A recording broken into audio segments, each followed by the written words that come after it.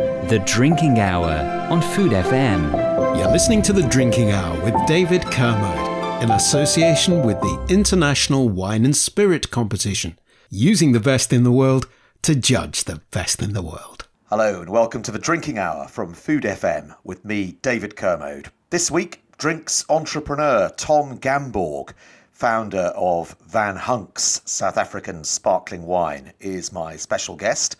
We'll hear how he built a new brand from scratch, why he chose Method Cap Classique, and why he's also created a sparkling mead. Plus, later on, Freddy Bulmer is back. We'll have his insights into life as a wine buyer. And of course, later on, we'll have your medal-winning recommendations from the IWSC Hall of Fame. The Drinking Hour on Food FM.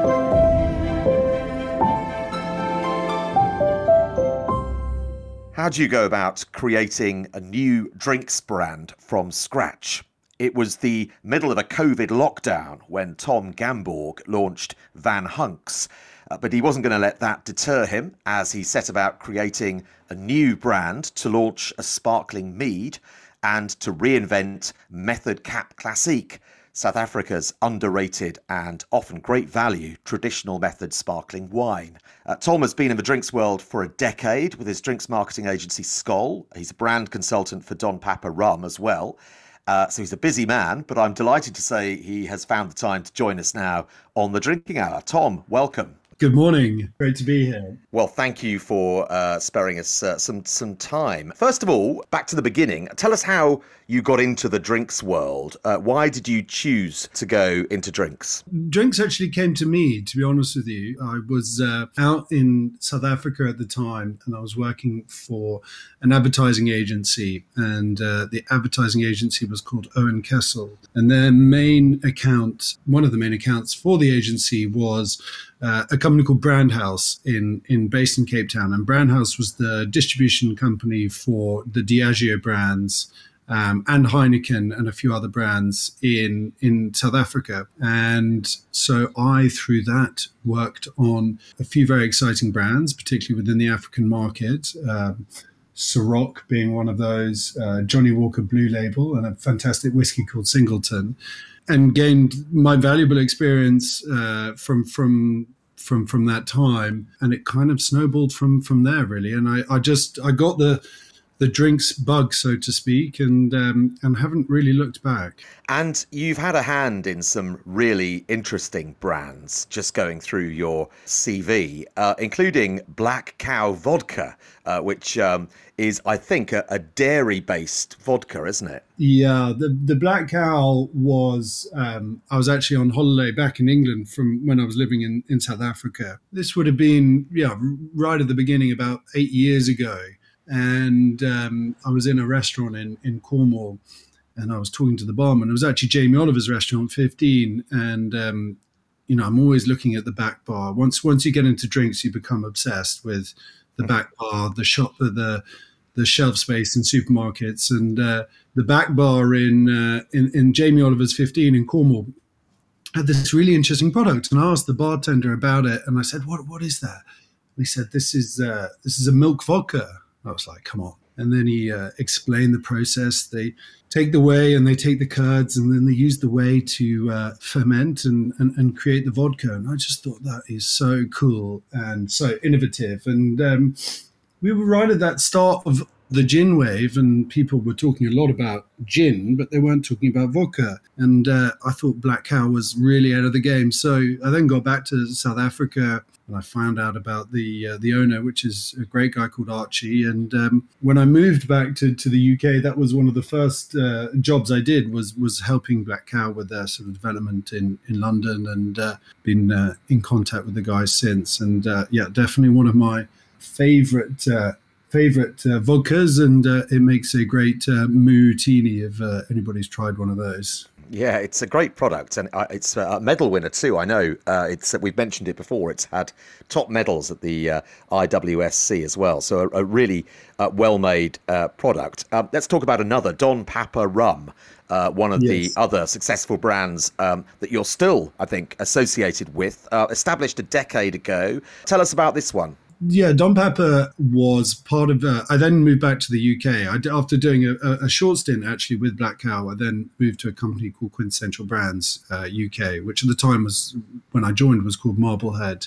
They had their own brands, which is the likes of Opier Gin, Bloom Gin, and Greenalls. But we were also distributing some third-party brands as well. And one of those brands was Don Papa. I immediately, like the Black Cow story, was seduced by the brand, the story, the liquid. And being a marketeer, you really sort of look for these tick points with the brand, and from that point on, I've continued to work on the brand, and it's quite astronomical growth within the rum market, both in the UK and the rest of Europe. And Stephen Carroll, the brand owner, I owe a lot of my knowledge and understanding of the drinks industry. I owe him a lot for that, and he continues to mentor me in that space. And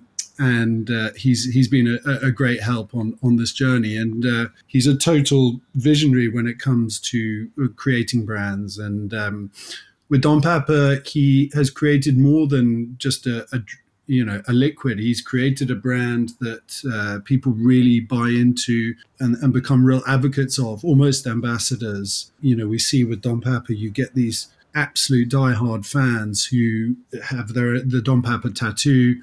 There's so much you can take from Don Papa, and so much I continue to take from Don Papa about how to do it right. It's a lot of patience and a lot of craft in getting it to the right space, which people can learn from. So yeah, Don Papa.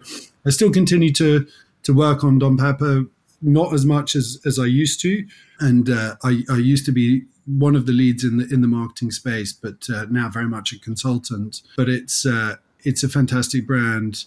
I am an ambassador myself, not that I get paid for that, and continue to be enjoyed around the world. Great success. Yeah, it is an amazing looking product as well. All the materials that support that brand are incredible. The reason you give less time to Don Papa, presumably, is because you have other fish to fry now. Van Hunks, yes. Tell us, this is your latest project. Tell us how that came about. So Van Hunks the idea was fermenting, excuse the pun, back in 2012 when I was living in Cape Town. And in living in Cape Town, we were all, drinking this amazing liquid, which was Method Cap Classique. And whenever you go to a dinner party or you go to a drinks party, or even going into the trade, people were drinking Method Cap Classique at really affordable prices. So it was quality at affordable prices.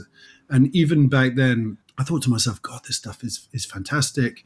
I'd never really been a big champagne drinker, but I think I'd never been brought into the champagne category.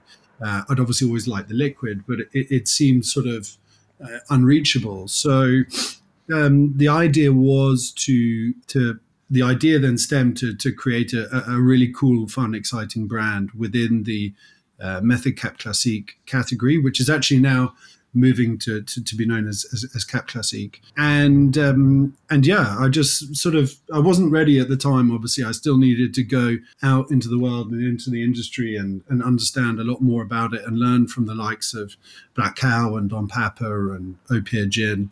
And what I've managed to do now over the last 10 years is take all of those learnings and put it into this brand. And the basis of the brand is to as I said, to create a brand that brings in more people into the category. I mean, we would say it's South Africa's equivalent to champagne. And what I'm trying to do with the brand is do a mixture of style and substance. So we have this brand which looks great. Well, I think looks great. Hopefully, most people agree with me. But it does look great. It really does. Yeah. and then is backed up by which is backed up by really delicious, innovative liquids, and that's where my business partner in this project, the 12th generation winemaker Matthew Kroner, comes into the picture. And when I finally decided to do the project back in it's the beginning of 2019, sorry, the first part of getting this right, because the liquid is so important to me, was finding the right partner who was a champion in bubbles, and Matthew was the guy. So we have gone from there, and I was actually introduced to Matthew by a mutual friend of mine, and the best part about this is that when I first approached Matthew, he basically laughed at me and thought I was an idiot.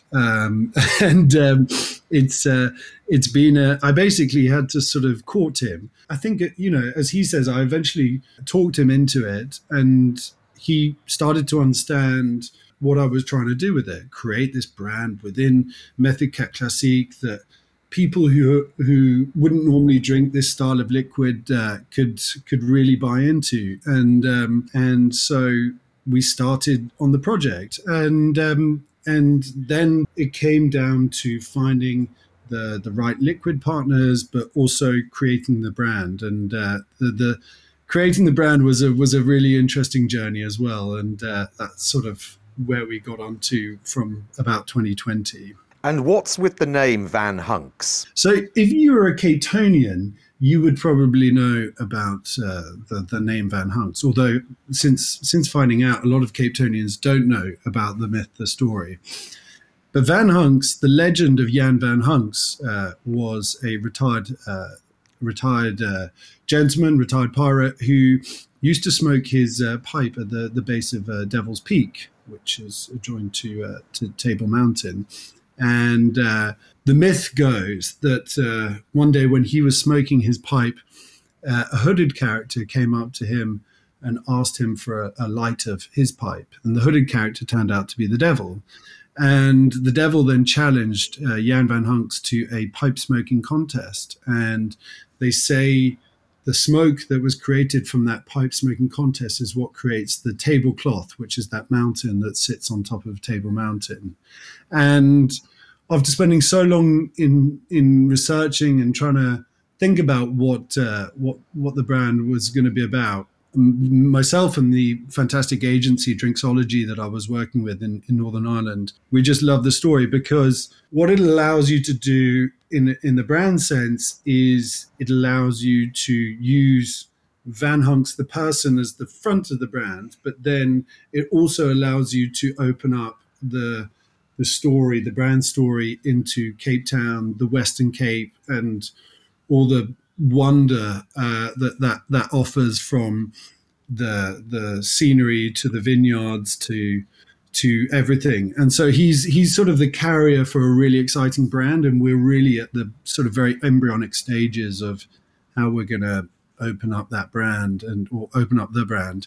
And the reception to it has been fantastic, because people can see what we're trying to do with it, and that is that's the best part about it for me, because we are really trying to promote as well how fantastic this liquid is. It's just using a slightly different carrier for that. So that's how Van Hunks came about, and there is a bar in Cape Town, funnily enough, called Van Hunks, which some people think the association is with, but it's sadly not, although we will be selling it there as well. So that's the story. So how important is it to have a story or a person attached to a new brand? Yeah, so I think having a person and story is so key to the brand. I mentioned it with Don Papa about having these ambassadors for the brand, and having a character as your lead to it really offers you the chance to be able to do that. And I think that is an association thing, but also it might be a slight fantasy as well. So having a lead character is really important for us, and he will be the figurehead for the brand. And where his journey might go is part of the exciting part. So no, he's here to stay. And what sort of, when you're creating a new brand, albeit with a product that is well established but not necessarily well understood, over here at least, what are you having to think about when you've talked about the name and how you chose the name and how important that sort of mythical figure is? What other things are you having to factor into your thinking when you create an exciting new brand like this? The main thing is, why is a consumer going to take it off the shelf or pick it from behind a bar? And that is the key challenge for me with getting Cap Classique well known in the UK. If we think about the supermarket shelf in particular, you are so spoiled for choice when it comes to different sparkling liquids, from Prosecco's to Cavas to English sparkling wines to champagnes. And for me, to have any chance in what is a very competitive category to cut through, you need to do it differently. Otherwise, you will be swimming in the same pool as everyone else. And that is, for me, where brand really plays a key role to elevate the liquid that you're trying to sell, which, as I said before, I know how great it is. And doing that is, to be honest with you, much easier said than done. It requires a lot of patience. Again, I mentioned that with Stephen Carroll. But also you need to be open to what people might be receptive to. So the brand is really important to me. And it's important in the beginning when people see the bottle on shelf or, as I said, behind the bar. But it's also important for the long-term success of the brand as well, because what we continue, the way we continue to evolve as a brand through how we communicate through digital, or how we behave in events, or the new kind of products we bring out, is the basis for giving this brand the best chance in, as I said, what is a competitive market. But that's what I love about it, in that it is a competitive market. But if I was to do it the same as everything else, then it wouldn't really stand a chance. It doesn't matter how great the liquid is. There's other people making great liquid from that region. So the brand is what brings people in, and it's what keeps people there. And that's what we're going to continue to work on and continue to be as fun and exciting, and talk about all the, as I mentioned before, all the wonder that comes from the Western Cape of South Africa. And that geography is really important to you, isn't it? I mean, you've talked a lot about Cape Town. You grew up there, I think, and you have a very sort of special place in your heart for the Western Cape. Yes, I mean, I'm as I mentioned. Well, I'm a quarter Norwegian, but I've got I'm a proper Scandi at heart. And Scandinavians, they love to spend time outside, being outdoors, exploring.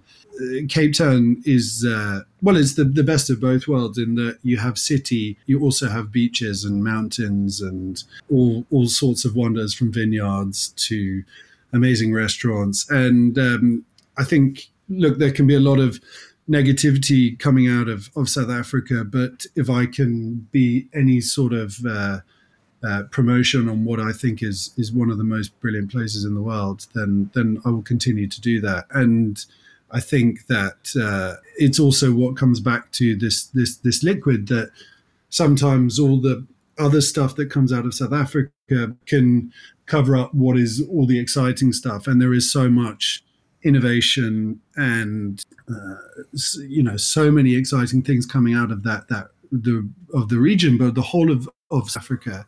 And if I can continue to drive that forward, or a positive message from that region, I will continue to do so. Although I didn't grow up there, I was only there for 2.5 years, which on the basis of what I'm saying is amazing, the job that it did to me, or the way it seduced me in a 2.5 year period.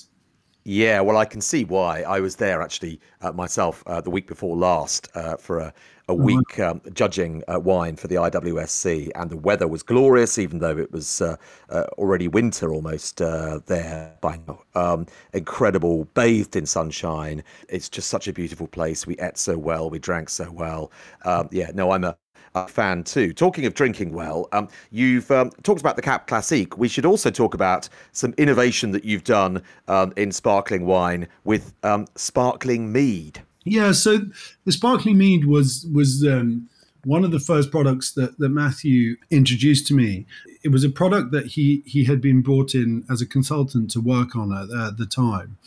And mead, most people would know in the UK as the drink of Friar Tuck, or going back to what we were talking about with Scandinavia, what the Vikings used to drink. And it has this stigma attached to it. But what Matthew had been brought in to help, and the product that we then brought out in conjunction with an amazing guy called Dr. Ernst Thompson, was a sparkling mead. But that doesn't mean just carbonating honeyed beer. It meant taking it through the same bottle fermentation product as the Cap Classique. And what that does is it gives you a very light, dry liquid that only actually currently 3 people in the world are producing. And, you know, innovation is key to it. It's honey.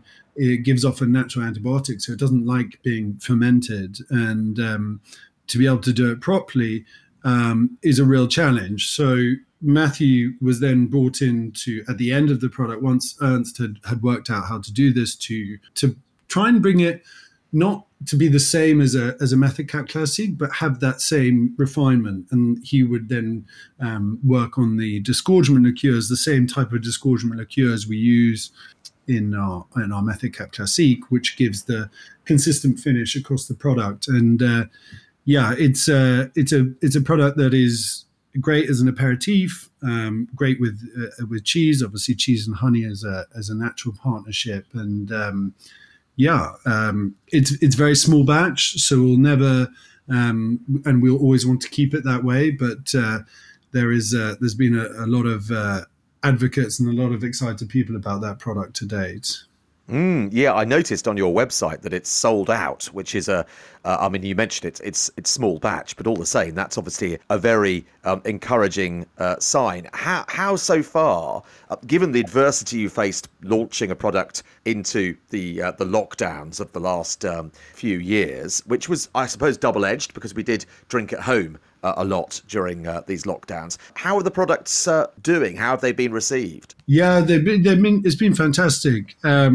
I talk a lot about brand creation and all the stuff that comes with that. You can create the best looking, what you think to be the best looking, most delicious brand in the world, but at the end of the day, if consumers are not picking it off shelf, then you're wasting your time and everyone else's. But the reception has been fantastic. You know, what's so nice for me is to see people getting what I'm trying to do. And when I say what I'm trying to do is that combination of, wow, this looks really cool. And then you open the bottle and you're drawn in already. And then they taste the liquid and they just cannot believe that level of quality from somewhere which to a lot of people from even in the UK might seem quite sort of far away and exotic. And it's,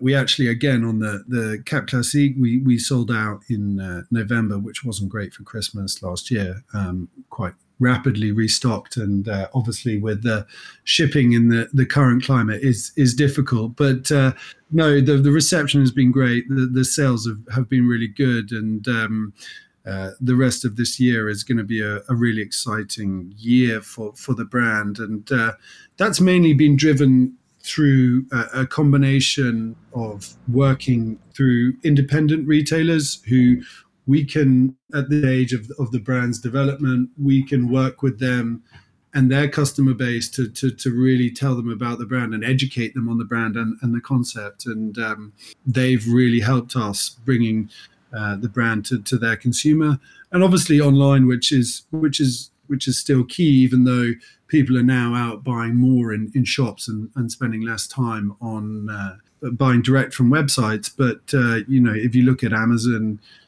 people have become so accustomed to that, so it's only a natural thing for us to be on there. As I said, the rest of this year in terms of sales will be really interesting and really exciting. So I can't wait. They taste great. I mean, they're really very well made products, both the Brut and the Rosé. So you've got those two at the moment. You have the sparkling mead as well. What's next? Is Van Hunk's going to become a sort of overarching brand potentially for still wine as well? Not at the moment. So, and I must just say the Brut and the Rosé and the sparkling meads are all down to the fantastic work of Matthew Kroner, who is, as I said earlier, is my business partner, and he is just an absolute legend when it comes to bubbles, and I owe him a lot of thanks for those. But in terms of other things coming out, our focus is very much within the sparkling category. Without giving too much away, we will be bringing out later this year a vintage Van Hunk's, which will be a 5-year vintage. That will be one of the first things to come out on top of what we've got out in our current portfolio. But also, without bringing out,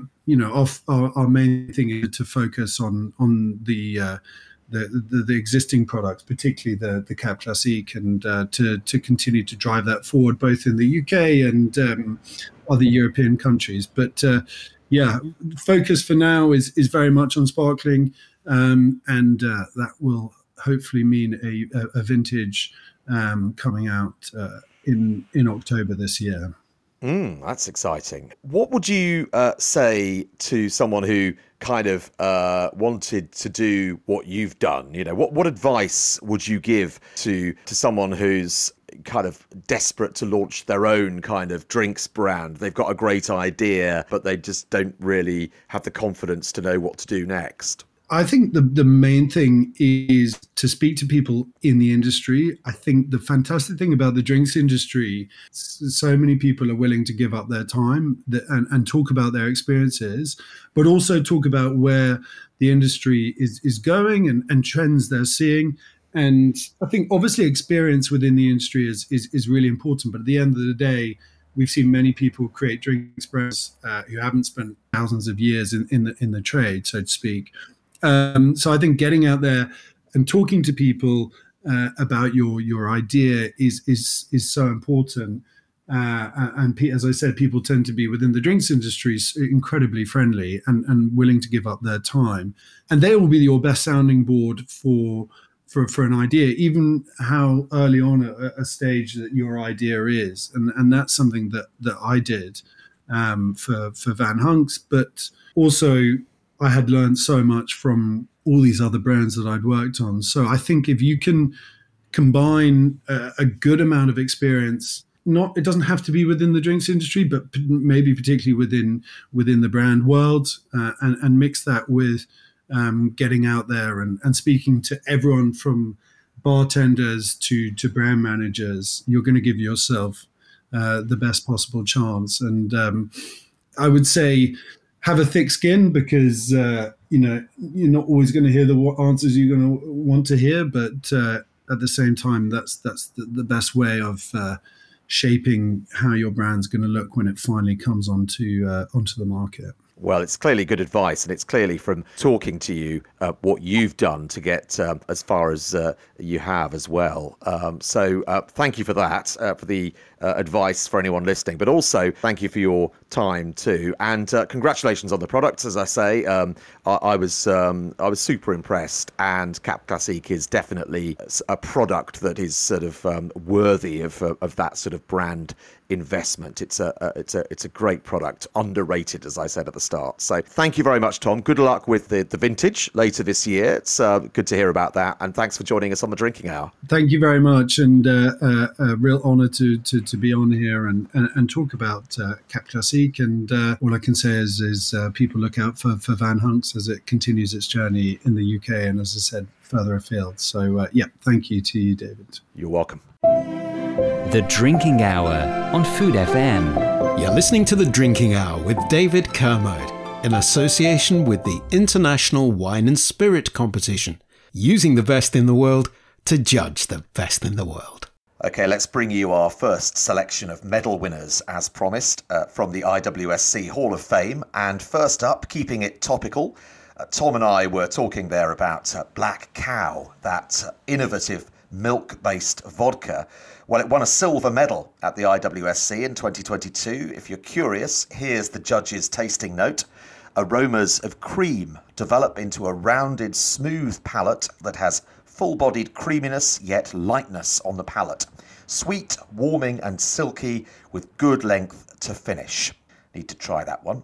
Next, a gold medal winning rum.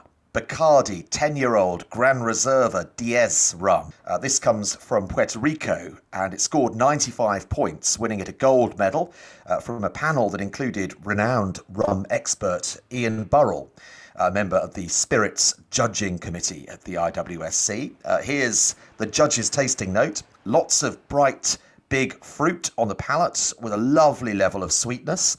Tropical fruit, cooked banana, and a silky, buttery, mouth-coating texture. Long and balanced finish.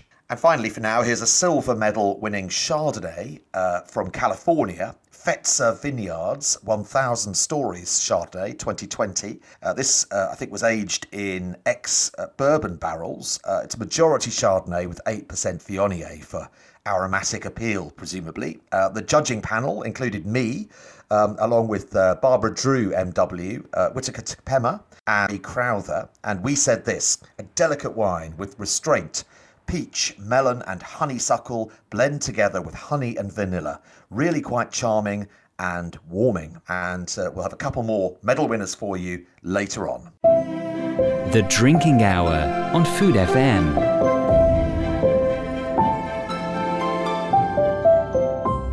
Now, it's been a while, but I'm delighted to say it's time for long overdue catch-up with Freddy Bulmer, buyer for Australia, New Zealand, Austria and Eastern Europe at the Wine Society, for a slice of life as a globe-trotting wine buyer. Freddy, welcome back. We've missed you. Hello, it's nice to be back. I can't believe it's been so long, actually. Normally, we would say, gosh, has it been a month already? It only feels like 2 weeks. For the first time, it actually feels like a month, although it's probably been about 3 or something, isn't it? Yes, almost. And I should say, first of all, actually, I should doff my cap or get on my knees out of respect, I hasten to add, because it's not just Freddy the wine buyer.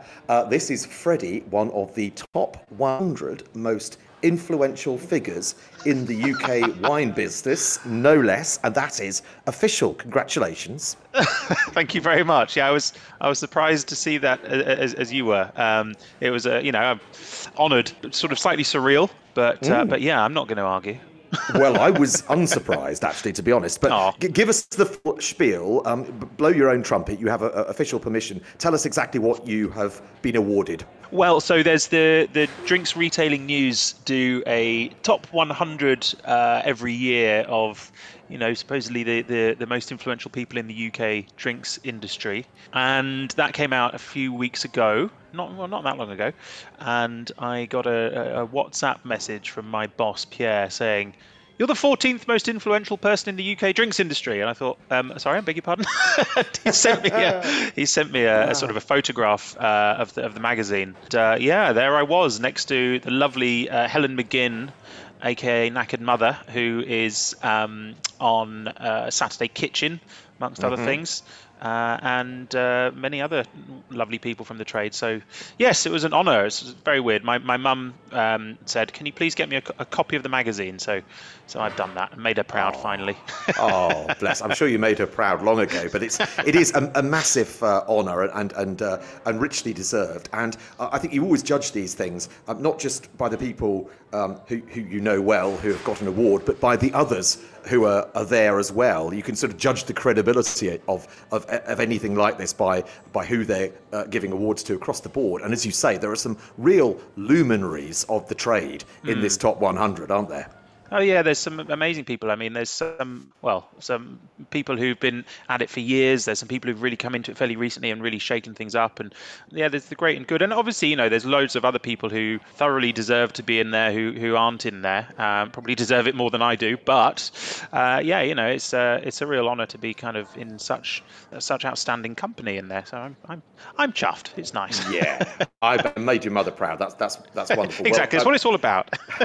Congratulations on that. Thank you. And I'm talking about, I was brought up by my aunt, and I remember on a strike day at the BBC, because I was managed when I worked there, I had to work. It was in my contract that you basically, so I had to cross a picket line, which is grim in itself. But then I was on the network news as a correspondent. I was on the 10 o'clock news that particular night, doing something about licensing hours. And I remember thinking, well, if this has done one thing, and I've had a grim day of crossing picket lines and all the other horrors that entails.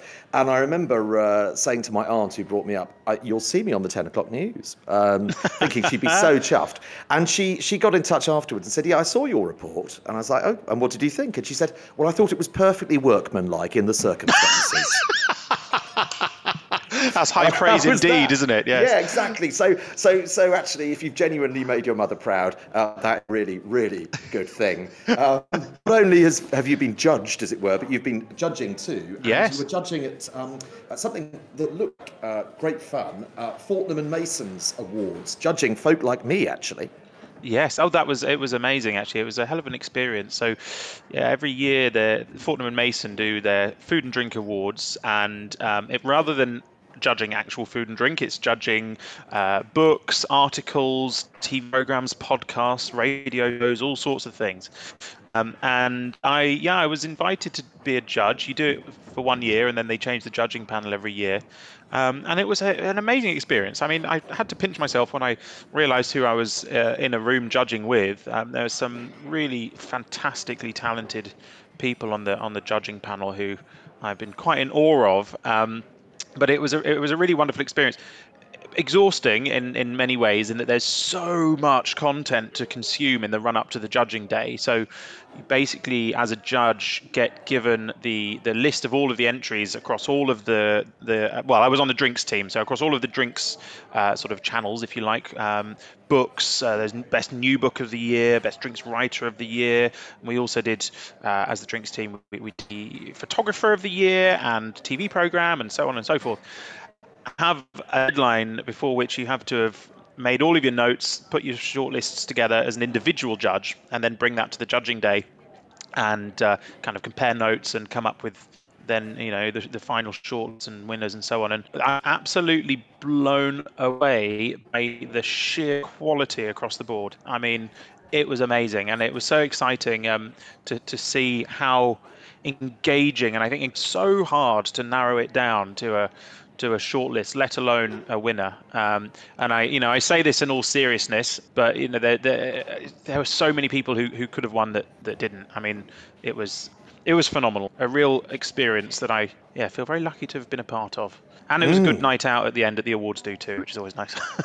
Yeah, that looked really. I saw your pictures on the likes of Instagram, and it looked incredible and seriously prestigious. The most, I think, prestigious kind of awards of its kind to be judging too. Yeah, absolutely. I mean, it was a real honour, and it was the 10th anniversary sort of F&M Awards this year too. So it was really special to be a part of it. I mean, it'd be amazing to be a part of it from a judging side any year, but in particular to be there to judge the 10th year of the Fortnum and Mason Awards. So it was amazing, and actually the sort of awards do at the end is such a slick, smart night out. I mean, it was so well organised. You've got Claudia Winkleman there handing the awards out, which I had to sort of go, oh my God, that's Claudia Winkleman.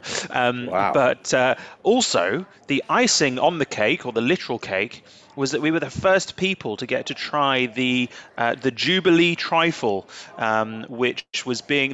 I don't know if you saw on TV. There was the competition to choose who was going to make the sort of the Jubilee cake, or dessert, and that was being That's right. broadcast at the time of the awards due.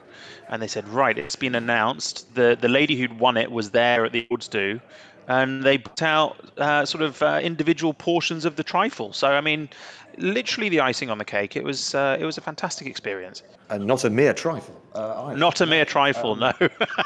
Probably the booziest trifle ever, given that there was a trifle and a ton of booze. But it was very good fun. Whoever designed it had the market in mind. Oh, they did. Clearly, yeah. Also, alongside me, been judging at the International Wine and Spirit Competition, Yes. Wine Awards, sponsors of this programme, of course. Did you enjoy that? I love it. Yeah, absolutely love it. It's such a nice awards sort of body to be a part of, and I really try and get stuck in with as much judging at the IWSC as possible.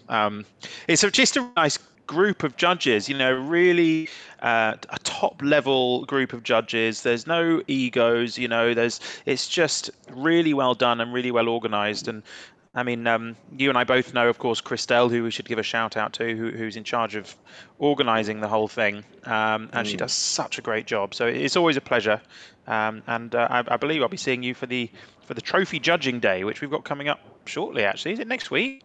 That was an amazing honour to be doing that last year. Quite the most extraordinary environment of wine judging luminaries to find yourself among. I could. You talked earlier on about sort of pinching yourself with your top 100 place, but I was very much last year pinching myself. For that too. No, it's also the quality of wines that you're then assessing, because of course for those who don't know what the trophy judging means, this is where we're judging the top, the gold medal winning wines and seeing which are worthy of a trophy kind of best in show, I suppose. And yeah.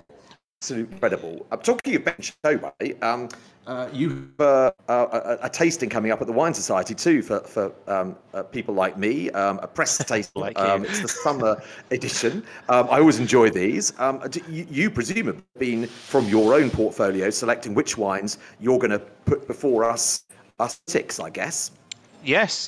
So this based this time, there's a theme where we based the wines around sort of sustainability stories, which has really helped to create, I think, a really interesting selection of wines for this press tasting. So, I mean, as you'll know, but for the benefit of the listener, at the Wine Society, we organise about three or four press tastings a year, where the great and good of the wine writing industry come along and taste through the wines, and hopefully they find some stories and some interesting things to write about.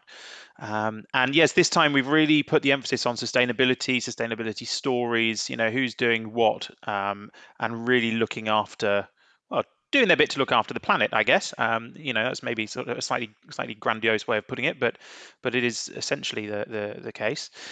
So I've got a nice selection of bits and pieces across my regions, Australia, New Zealand, and Austria.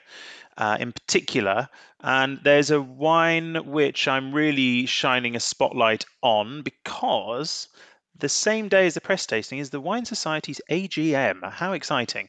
But we're doing it sort of half online this time. So I've been tasked with selecting one of my wines from the press tasting to also talk about for 5 or 6 minutes via some sort of video link to our membership. And that'll be a wine from a winery called Forage. They're called Forage Supply Company, which is the full name. But those guys are fantastic, and I think they sum up the sustainability angle really well, because not only do they focus on the planet and having as little impact in that respect as possible. They also do an awful lot of work in their local community in South Australia, working with school kids, trying to make sure that they learn enough about where food comes from.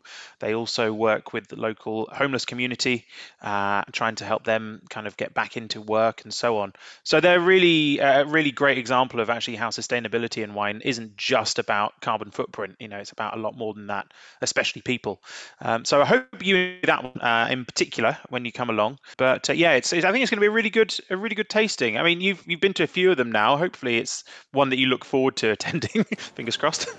Yeah, no, I really do. And it's always very convivial as well. There's a very relaxed vibe. It just does feel a little bit different to certain other tastings. It's always great to be able to chat to the buyers, who are normally very well represented. That you and your colleagues, if you're in the country, are normally there to chat us through the wines and what's motivated you to champion a particular wine. Because, of course, the role you're in, you are having to make decisions between wines. You can't sell everything. Yeah. So no, that's always really fascinating. And by the flip side, how important is it? Obviously, what really matters is what your members like, because they're the people buying it. But how important is it to have that kind of critical validation, as it were? Oh, it's really important, absolutely, because I mean, every wine writer has a crowd of dedicated readers who really value their opinion, and it's a really important thing for us to be able to work with people like yourself, actually, and I hope, of course, that you like the wines, because then hopefully find stories, find interesting things to write about them, which, frankly, I mean, putting it in a fairly blunt way, I suppose, is good for business. People read what you've written, and hopefully you've written something positive, and they're interested to find out for themselves. So it's a really, really valuable way for us to be able to, I guess, spread messages, tell stories through very talented wine writers, and yeah, get the word out there about what some of these fantastic wineries are doing. And I think that's important, all the time anyway, but even more so as we move more towards talking about things like sustainability. I mean, that's such a big topic for us at the Wine Society at the moment. We've just unveiled a sort of a pretty major sustainability plan, and of course we want to be able to make sure the stories from the wineries we work with we get out there. So one of the greatest vehicles through which to do that is through the wine writers who, we're very grateful, take the time to come along to our tastings, and hopefully, if nothing else, they enjoy the wines, which is always good. Sure, we will. And the story on sustainability is a really positive one. I think it's fantastic to see a long established and august institution like the Wine Society, which some people wrongly, I think, sort of regard as a little old-fashioned, to see it taking a really big step on sustainability, making a really big commitment on behalf of its members, who of course own the society anyway, is a really, really positive thing. Absolutely, yeah. It's something that we're really, really committed to, actually. So we do have genuine goals to be, real pioneers of sustainability within the wine industry in the UK, for sure. And we're taking already some really major steps towards doing that. And it's not a commercial thing, really. I mean, obviously there's a commercial element, because in order to keep going as a business long into the future, I think we need to be working on sustainability now. Otherwise, I mean, there may not be a future. That's very bleak, isn't it? But we've really launched this major plan, which we're starting to work towards already. So we've actually dedicated a whole section of the website to this. So, I mean, anybody who's interested can go on thewinesociety.com, and there is a tab at the top of the page which says sustainability. It outlines the areas that we're working within. So of course climate is a major part of that, but there's also large parts of that work on people, caring for the people that are a part of the entire chain, from the grapes being picked in the vineyard right up to ending up the wine being delivered to members of the Wine Society, but also a lot of work around making sure that we're sourcing our wines responsibly and ethically, and so on. So it's a massive project. We've got these key goals that we're sort of breaking down year by year. So we've planned out right up until 2040, where we ultimately want to be. So it's really exciting. I'm really proud to be at a business that's taking this so seriously, and not just greenwashing. It's really putting our money where our mouth is, and we've taken on a sort of a director of sustainability whose full-time job is to see this project through. Maybe not till 2040. I mean, who knows who will still be around working at the wine site in 2040. I may well be, but yeah, it's great. It's really exciting and really promising, I think. And I guess you have to factor your own kind of travel and being sort of thoughtful about that in terms of sustainability into any kind of plan. Although obviously that the bulk of what really matters is around the big things like glass and that kind of impact of that on the sustainability picture. But I know you have been longing to travel again, and I think you've got a big trip coming up as well, haven't you?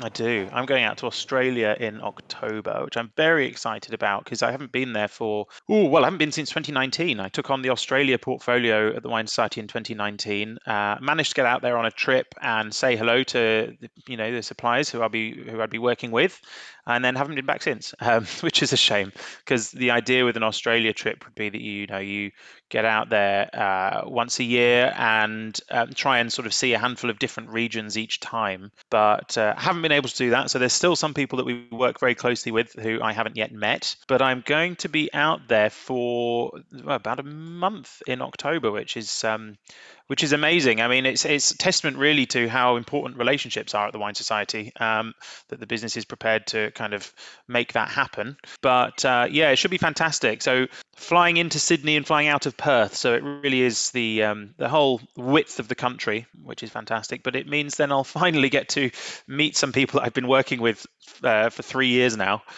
Put some I was going to say faces to names, but I've done that digitally. It'd be nice to do that in real life. Yeah, really kind of get under the skin of Australia again, because you cannot beat getting out there, and that's where you find the best value, develop the best relationships, and sort of really learn about the people that you're working with. So I know that obviously, having just talked about sustainability, a flight to Australia isn't I guess the most sort of sustainable thing on the surface, but when we talk about the things like the kind of the people elements, caring for all the people in the chain, and ethical and responsible sourcing, and so on and so forth, being able to actually get out and see people face to face really, really helps with that side of things. And actually, briefly, it sort of ties in, but we're looking to move into carbon insetting. You probably heard of carbon offsetting, where you you take a plane somewhere and then you can pay a bit extra and they supposedly plant a tree somewhere